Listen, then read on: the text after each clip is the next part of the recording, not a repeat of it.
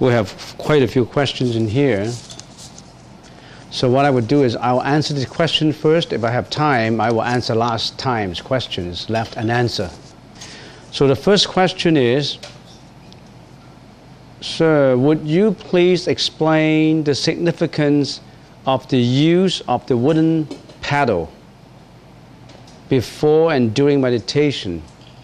The wooden paddle, we call that the wooden plank.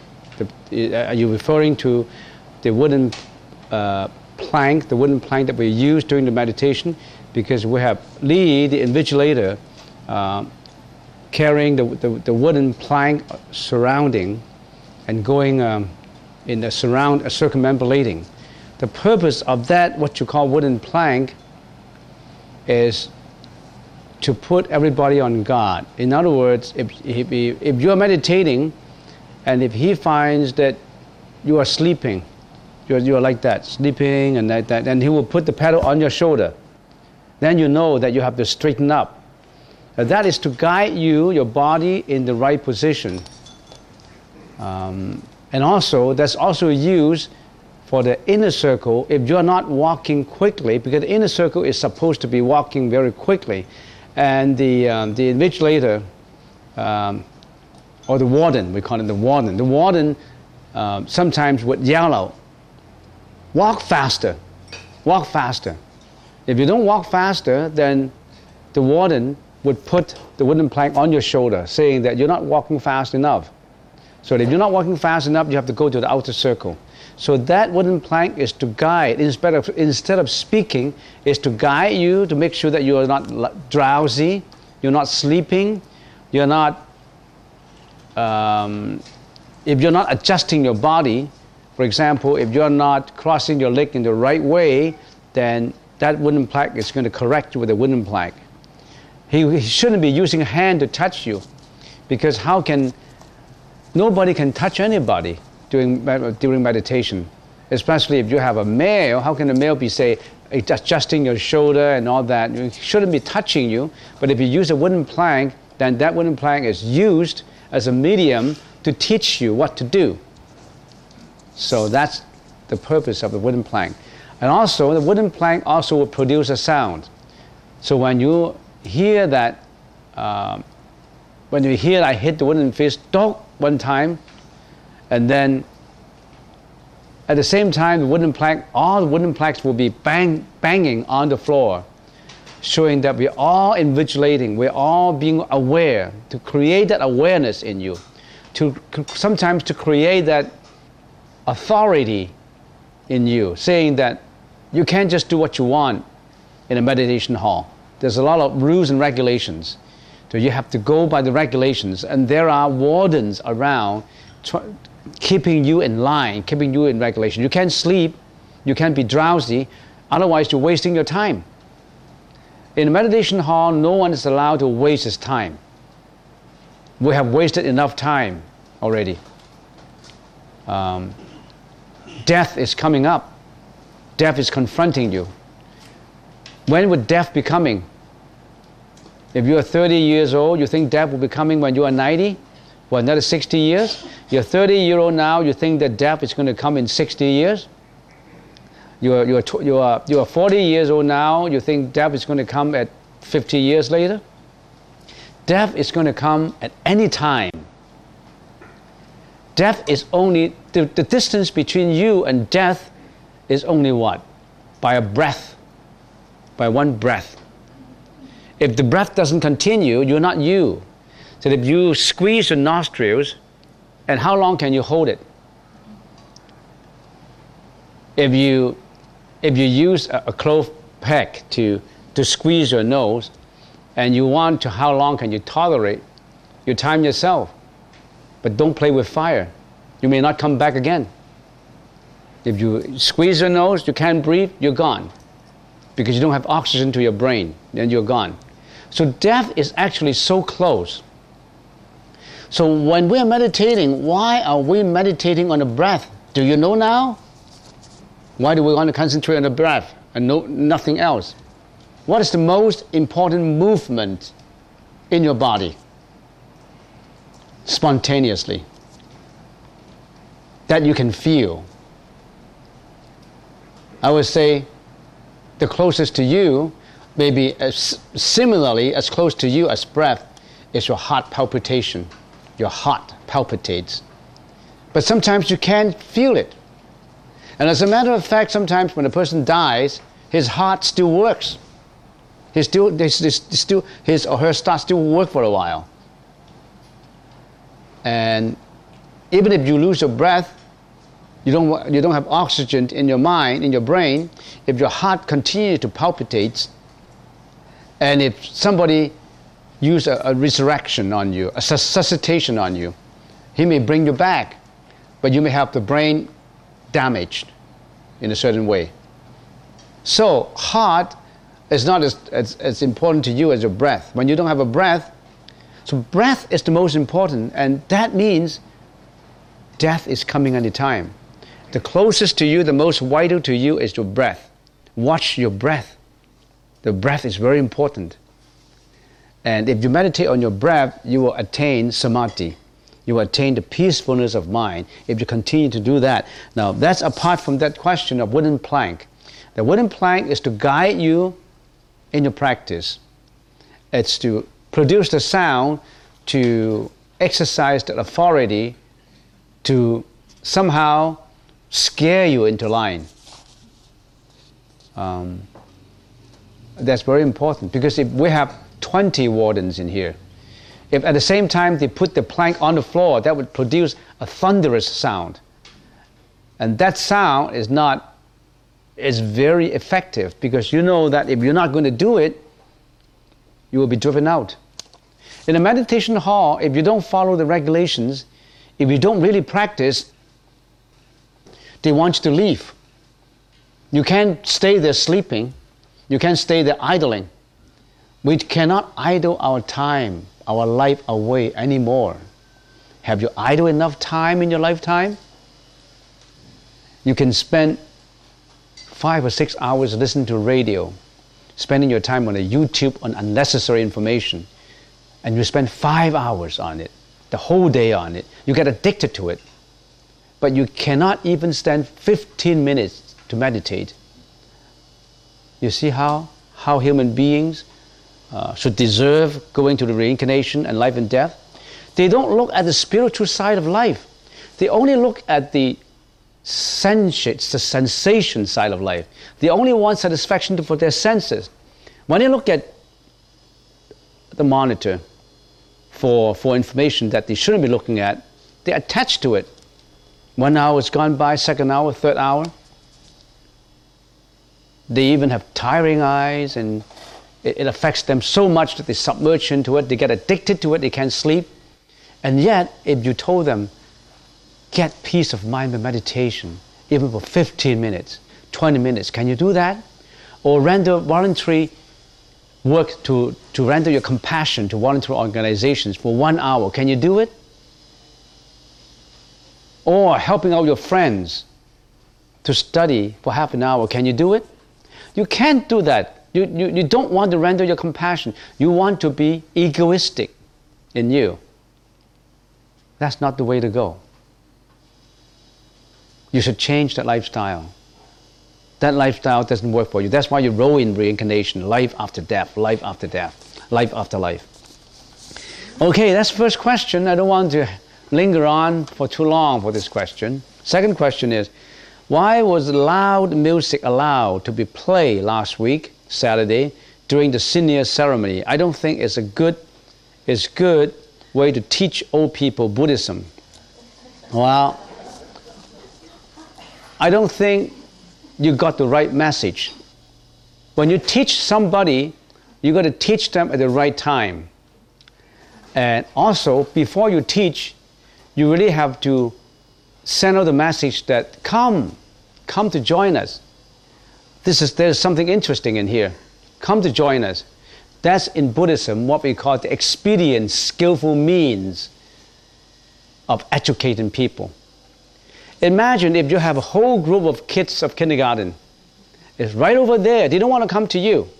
They're playing in the playground, sand, and there's some sand moles in there. It's a dangerous place for them. There's nails in there. It's a construction site, and you found 1,000 kids playing on a construction site with nails and sand and dangerous stuff in there. And you want them to come close to you, to be away from danger. You want this kindergarten, you want these kids to come to you so that you can give them the message. How do you do it? You say, here is Buddhism. This is the Four Noble Truths, the Eightfold Path. They don't even know what you're talking about. This is emptiness. This is Avalokitesvara Bodhisattva. Look at the beauty of Avalokitesvara Bodhisattva. They don't want to come to you. However, if you say, hey kids, here's a lot of cookies for you. A lot of cookies and a lot of candies and chocolates. Do you want these chocolates? Do you want all these cookies and honeys and all that you want? They'll be flocking to you. You must obtain the expedient way to entice sentient beings to listen to the message. That's what we call expedient, skillful means. That's exactly what we're doing. You don't know our underlying wholeheartedness. You don't know our underlying compassion. We even give the compassion at the expense of you superficially criticizing us for doing the wrong thing. However, we can stand it. We have the tolerance to tolerate the most pressure to us for doing the best thing on earth. Because when you look at something, don't look at the superficial meaning. Look at the underlying principle behind it. There's a lot of reason for doing it. So on that Senior Citizens Day, you know what they do? We have a band for them. We have live music for them. And you know what? We held that ceremony, that party, just in July. Back in January, they already asked for the tickets. Oh, we enjoyed last year. Oh, you enjoyed last year? Yeah, I really like the temple. And some of our staff asked, oh, you like the temple? Yes. And so how do you find the temple? I love the temple. Sometimes I come, but I really love the Senior Citizens Day. That's the reason why I come to the temple. And I always dream to come again on that Senior Citizen Day. So they come again, they love the temple. And after the Senior Citizens Day, they come back again. And this time is different. They buy the incense, they come peacefully to the shrine, and they prostrate. And sometimes they listen to the lectures. They have lunch. That's the skillful, expedient way of attracting people who they will never listen to you in the first attention if you say, come for the Buddhism, come for emptiness. Do you know that you get the reason? And we even go to the trouble of spending a lot of money. But fortunately, we got supported by a lot of people. The live band is free. And also, you know what they are singing? They are singing nostalgic songs. And what is the content of the song? Some of the content of the song is about memory, about love in families, about many things, filial piety. And it reminds them of the past. When it reminds them of the past, some of them cry. Oh, when I was young, I listened to Elvis Presley singing Love Me Tender. Oh, that's really nice, Love Me Tender. At that time, I was a teenager, and how I remorse spending those time doing nothing. Now I come to the temple now, I know how to learn. See? So that's how we educate people. You don't use one way. There's so many ways leading to Rome. If you say, no, this is the music way. We don't want music to be leading to Rome. You know the magic of music? Music has compassion in it. Music is an art. Music is soothing.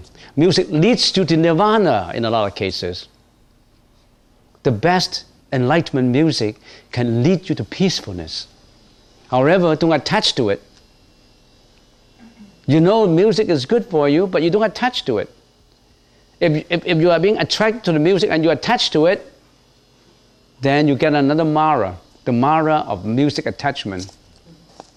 So, that answers that question. Next time you won't criticize that anymore because you know our underlying principle is to enlighten, not to entertain. We already have this for 25 years. In the early 4 or 5 occasions, I was asked to come out to sing too. And I did. But as you become a monk, you don't want to be involved in singing anymore. I only sing the Buddhist chant, so I didn't come out. You know how I learned singing? Because of this ceremony. I started to learn singing because I know that two weeks later I have to face 1,000 seniors. I want to sing a good song. So I practice. I practice singing, then I become a good singer in the chanting of the Buddhist music.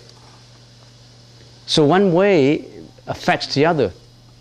Okay, that's enough for the first question. The second question. The third question, I have a friend who has hinted of thinking of taking suicide. What is the Buddhist position on this type of action taken or contemplated? What words of wisdom can you offer to someone who hears this from another person or friend? This person is also seeking professional help at this time. Well, committing suicide is equivalent to taking a life. If you murder someone, if you kill an animal, if you kill someone, according to the Buddhist teaching, you're committing a parajika, a very basic, very serious offense. A parajika, P-A-R-A-J-I-K-A, a parajika, that means it is an offense that, like, if you have taken the precepts, if you're a monk or you're a nun, if you committed killing, you committed parajika. A parajika, a para, that means having your head chopped off, or being defeated by Mara. So in other words, if a monk or a nun or someone who has taken the full precept, the ordination precepts, if he or she committed this parajika offense, it's equivalent to that he has taken his head off. That means he cannot join the Sangha order anymore. That is the most serious offense. So if you committed the parajika, then not only that you have committed the most serious offense, you have to pay for it in your retribution in your next life or in the present life. So if you have committed suicide by taking your own life, it's equivalent to killing or murdering a person. You would go for the retribution. And that immediate retribution could be go down to hell, to go down to inferno, because you committed the most serious offense. And also, when you are taking your own life, when you committed suicide, it also depends on, at the juncture of death, your thought, your consciousness.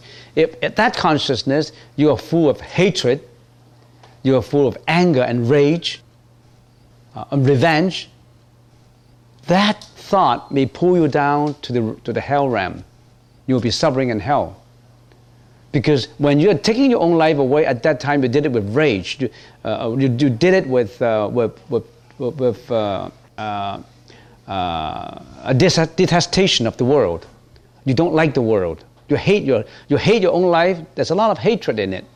If there's a lot of hatred in it, where would you go? You could go into the animal realm. You could go into a poisonous snake realm. So the animal realm, there's a lot of suffering in there, or inferno. So you shouldn't be, if you are committing suicide, there's a lot of consequences behind it. And also, why do you want to commit suicide? Because you had it enough. You had suffered enough. You don't want any more. You want to end this valuable life of yours because you think that you have suffered enough. There's no meaning in life anymore. But the fact that you are suffering, you go through the suffering, is not without a reason, according to the causation philosophy, depending on origination. You must have cultivated some causes in this life or in previous life that retribute you for wanting to commit suicide or suffering now. Now, if you take your life away, taking your life away, you think you can stop the suffering? The suffering will continue in your next life. And sometimes to practitioners, they practice Buddhism seriously, conscientiously, and they still have suffering. But once they have gone through this suffering, it's just like they have gone through the threshold of suffering, it subsides, and then they go to the Pure Land. There was a true story mentioned in Xuan Zhang Fa Si Da Tang Xi Yu Ji, the journal of going to the West by Xuan Zhang, the monk who traveled from China in the Tang Dynasty about 1,000 years ago to India to study and translate sutra. His name is Xuan Zhang Fa Si. And he wrote in his diary, before he went to India, he planned to go to Nalanda University in India, in northern India, Nalanda University. That's what he planned. Now let's go back, let's go to Nalanda University. At that time, about 1,000 years ago, the abbot, the head, the leader of Nalanda University was Silabhatra. Silabhatra. Sila, that means Vinaya, precept. Bhatra, that means containing or being so virtuous in Sila, in precepts. So Silabhatra, the name, the Silabhatra was the monk who was the abbot of that temple that 1,000 years ago when Xuan Zhang was trying to travel to India. And Silabhatra lived up to about 90 years old. And when he was from 30 to 90 years old, he had a very strange sickness. Every now and then, all his skins have warps coming out, and his muscles and his muscles and bones become very painful. In other words, the whole body was painful. And he had a special kind of eczema on the skin, not just on the skin, but in the bones and the muscles. And sometimes the pain can go on for months. And he was struggling. But he was the best known monk at that time in India. He had a lot of disciples. Nalanda University had about 1,000 bhikshus and about 1,000 disciples in there. And he was lecturing every day. He was building up a lot of merits for himself and for others. He was a very high-level monk. And yet, he had to go through this suffering. So at about 75, during that 1 year, he suffered so much that he wanted to commit suicide. He didn't want to live anymore. And he kept on praying. He said, I want to take my life. This is too much suffering for me. I've done all my best as a monk. I have contributed a lot to the Sangha order. And I don't know what I did in my previous life, but I suffered enough in this life. I want to end this life. No more suffering. And immediately afterwards, he dozed off to sleep. And he had a dream. Avalokitesvara, Samantabhadra Bodhisattva, and Mantri Sri Bodhisattva all descended from the sky and talked to him. Avalokitesvara said, Silabhatra, don't take your life. Don't commit suicide. You were a king in your previous life. You killed many, many people in wars. You were waging wars to foreign countries, and you killed a lot of them, millions of people. Now you have to go through this suffering in your life. And after this suffering is ended, you will be in the Pure Land, in the Buddha land. And don't take your life. 3 years later, there will be a monk from China. He will be traveling to your monastery, and you have to educate him. And he will be bringing all the sutras to his own country. You have to wait for him. You have to render all your erudition, your education, what you know, to that monk. He will have to learn from you. So you'll recover for now. And then he woke up. And then a few days later, all this eczema, this bone pain and muscles pains were gone. And 3 years later, Xuanzang showed up and he told his story. And he was crying at first sight of the monk from China. When he saw once he saw that monk, I have been waiting for you for 3 years. Avalokitesvara told me that you will be coming. I've been waiting for you. And he was crying, and he knew that that's true. That's a fact that he will be teaching this monk. So he was a high-level monk, and yet he had to go through all this suffering for 60 years, off and on. And he even wanted to commit suicide. So don't commit suicide, because once you've gone through all this suffering for this lifetime, who knows? You may be reborn in the Pure Land. You paid off your debt. We all have to pay off our debt. We have a debt to pay off. Remember what I said about an example of the general ledger? We are nothing but a general ledger with debits and credits. If you have more credits and debits, you've got to pay. You have liability to pay. If you have more debits and credit, you have a lot of assets. You enjoy yourself. You are one of the multi-billionaires on earth. You have good health, you have good families, because you have a lot of debits. Who gave you these debits? Not God. You built them up yourself. You built up all these debits. You did all the good things. You were kind, compassionate, you were helpful, you were tolerable, and you've done a lot of virtuous deeds in this life and in your previous life. You built up all this karma for yourself. You have a lot of debits. Whereas this individual, he has a lot of credit because he what? He squandered away his money, he always commits sexual misconduct, he was killing, he was hunting, he was fishing, and he was very selfish. He didn't want to do any charitable work, and he was not responsible for his family. He was drunken, he divorced his wife without reason, and he was engaged in many, many bad deeds. He built up a lot of credits, liability. He had to repay it. Did God give him the liability? No, he built it up himself. God would be fair with it if there's a God. God would not give you liabilities, cannot give you the debits. If God can give you all the debits without you suffering, then there would be no one suffering. God is merciful. If there's a God who can give you the best, we don't have to suffer. He already have given it to you. Imagine. Do you see the logic? If that is a God who is all compassionate, He, by His power, would have given you all what you want. You don't even have to go through suffering. Why do you have to go through suffering? You build it up. You build up your own world. You create your own world. So if you educate youngsters by telling them you have to be responsible for your action, your speech, your thought, this would be a better society to live in. So if you give them Buddhist teaching at youth, then they know they have to be responsible. They know they have to be a virtuous person.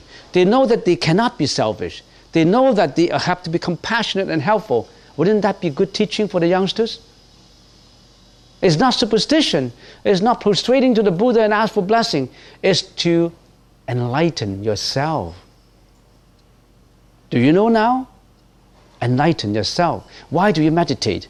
Do you meditate to get the Buddha's sympathy? You meditate to erase the dirt from your mirror. We got a lot of dirt in our mirror. You want to see a better self? Every morning you look in the mirror, that's me. But your mind mirror has been covered with dirt and dust. You can't see what you're doing. You got to erase all this dirt and dust to see, to reflect on what you're doing. All right, that's enough for this question. So don't commit suicide. There's still a lot of lunches waiting for you. And if you go through the suffering, always tell you, I serve my sentence. When my sentence is up, I'm a free person. If I take my life away, I'll continue in hell, or I continue in the animal's realm, and that would be even more difficult for me. Why do I have to be so cruel on myself? I don't want to be cruel on my own body. I don't even want to be cruel on other animals' body. Why do you want to be cruel on yourself? If you have to go through the suffering, what you would do is ask for help from bodhisattvas. Instead of thinking about taking your own life, why don't you every day say your prayers? Why don't you every day communicate your mind radio with the grand universal radio of the Buddha, of the Bodhisattva, so that he can render the light unto you, so that he can render the wisdom unto you to resolve your problems, so that he can, like the Buddha of medicine, he can convey his blessing unto you to reduce your suffering. Why can't you be more positive? Why can't you be more active? You can't just sit there to wait for that to die, or you can even wait to die. You want to take your own life. That's ignorance. So why don't you spend this ignorant time in saying prayers, in saying the sutra that we chant together, the mantra. Remember the mantra? Vaisajya, Vaisajya, Vaisajya, Samagati Swaha. Can you do that? Requesting the Buddha of medicine to shed light on you, to eliminate all your karma, to make you a better person, to eliminate you so that you can render your compassion to others too. That's it for this. Is it possible to believe? Next question. Is it possible to believe and to not believe? Are you contradicting yourself? You are not. Maybe you don't know how to, you are not clear in your thinking. What you're saying is, you want to believe in something, and yet you do not want to attach to it, right? And some people like to believe in a lot of things, a lot of gods. I know of a person, I was surprised when I visited his house.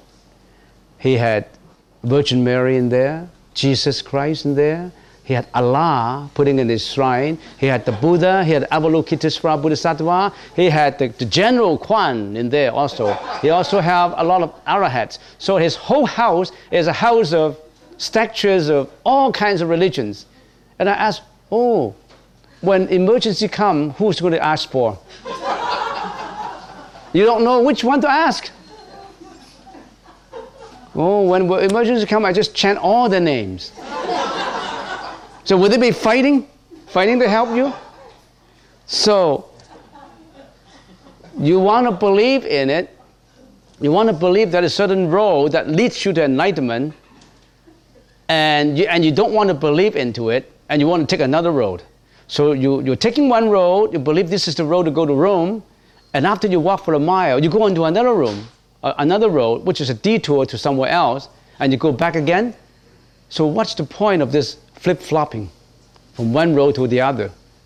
So do you have that much time? We're waiting for voluntary work here. So if you have that much time to flip-flop certain roads to enlightenment, why don't you come here be a volunteer? We have a lot of work for you. So you want to believe in something and yet not believe. I think what you mean is, I want to believe in it, but I don't want to attach to it. Well, you believe into it, you don't want to attach to it. We're not talking about attachment. Once you believe in something and you know it is right, you pursue unto it without diverting your road. So, is it possible to believe and yet not believe? I believe in Buddhism. I believe in this is the way. But when I know this is the way, when I get there, I have to throw away my belief. If I still attach onto my belief, I still have an attachment. If I go to Victoria, if I still hang on to the ship, I never can set my foot on shore. So I want to get away from the ship. It's right, once you get that belief and you achieve that end, you forsake your belief. You don't attach to it anymore. That's exactly what Diamond Sutra was talking about. The concept, you have to throw away the concept of ego, of beings, of longevity, and also of you and me and he and him, this relationship. You have to forego that, and even the method of detaching that has to go. In other words, the emptiness is level by level. Level by level, you detach your armor of attachment. Right now, you're in your prison. It's all the heavy metals on you. So once you learn something, you detach it, you let it go. You throw away this coat. You throw away this armor of, this is very heavy armor to suppress you. This is the armor of greediness. You throw it away. This is the armor of jealousy. You throw it away. This is the armor of fear. You throw it away. You throw all the heavy stuff away, and then you're pure. You're light. You become lighter and lighter. Then you walk faster and faster to that path of enlightenment. So it's important to not attach to it. Thank you for having me here. Your food is amazing. What would you tell to a person who does not believe in reincarnation? If a person does not believe in reincarnation, it depends on the target of that person. If that person who believes only in science, because science hasn't proven reincarnation, or that person believes in logic, believes in reasoning, then you have to go that route. If that person believes that if you have studies to support it, then you know that we have a lot of studies that support reincarnation. There's a scholar called Anderson. There's many, many scholars, more than 100 scholars who research into reincarnation, who did a lot of studies reincarnation. For 30 years, he's been studying reincarnation. He had a lot of clinical reports about reincarnation. Why don't you take those reports out and tell him? Or you give him the website so that he can dig into reincarnation. There's a lot of cases, clinical cases about reincarnation. Many people believe in reincarnation now, even other religions that do not believe in reincarnation. Now they slowly get to the reincarnation concept now. So for people who does not believe in reincarnation, you tell him the website that they can dig into. Anderson, he already passed away, but he had a whole team of people researching into reincarnations. When you are conveying the Buddha's message, don't expect to be successful in one lecture. You're talking to an individual, you really want to convince him, you want to make sure that after half an hour he will be converted into a Buddhist. I mean, it's too fast. You have to do it slowly. If he's rejecting you, you have to stop. Don't impose your ideas on others if your idea is not acceptable. Don't say that, oh, I talked to you about Buddhism, you don't accept it, I feel angry about it. I don't feel that you receive me. And you don't need to do that.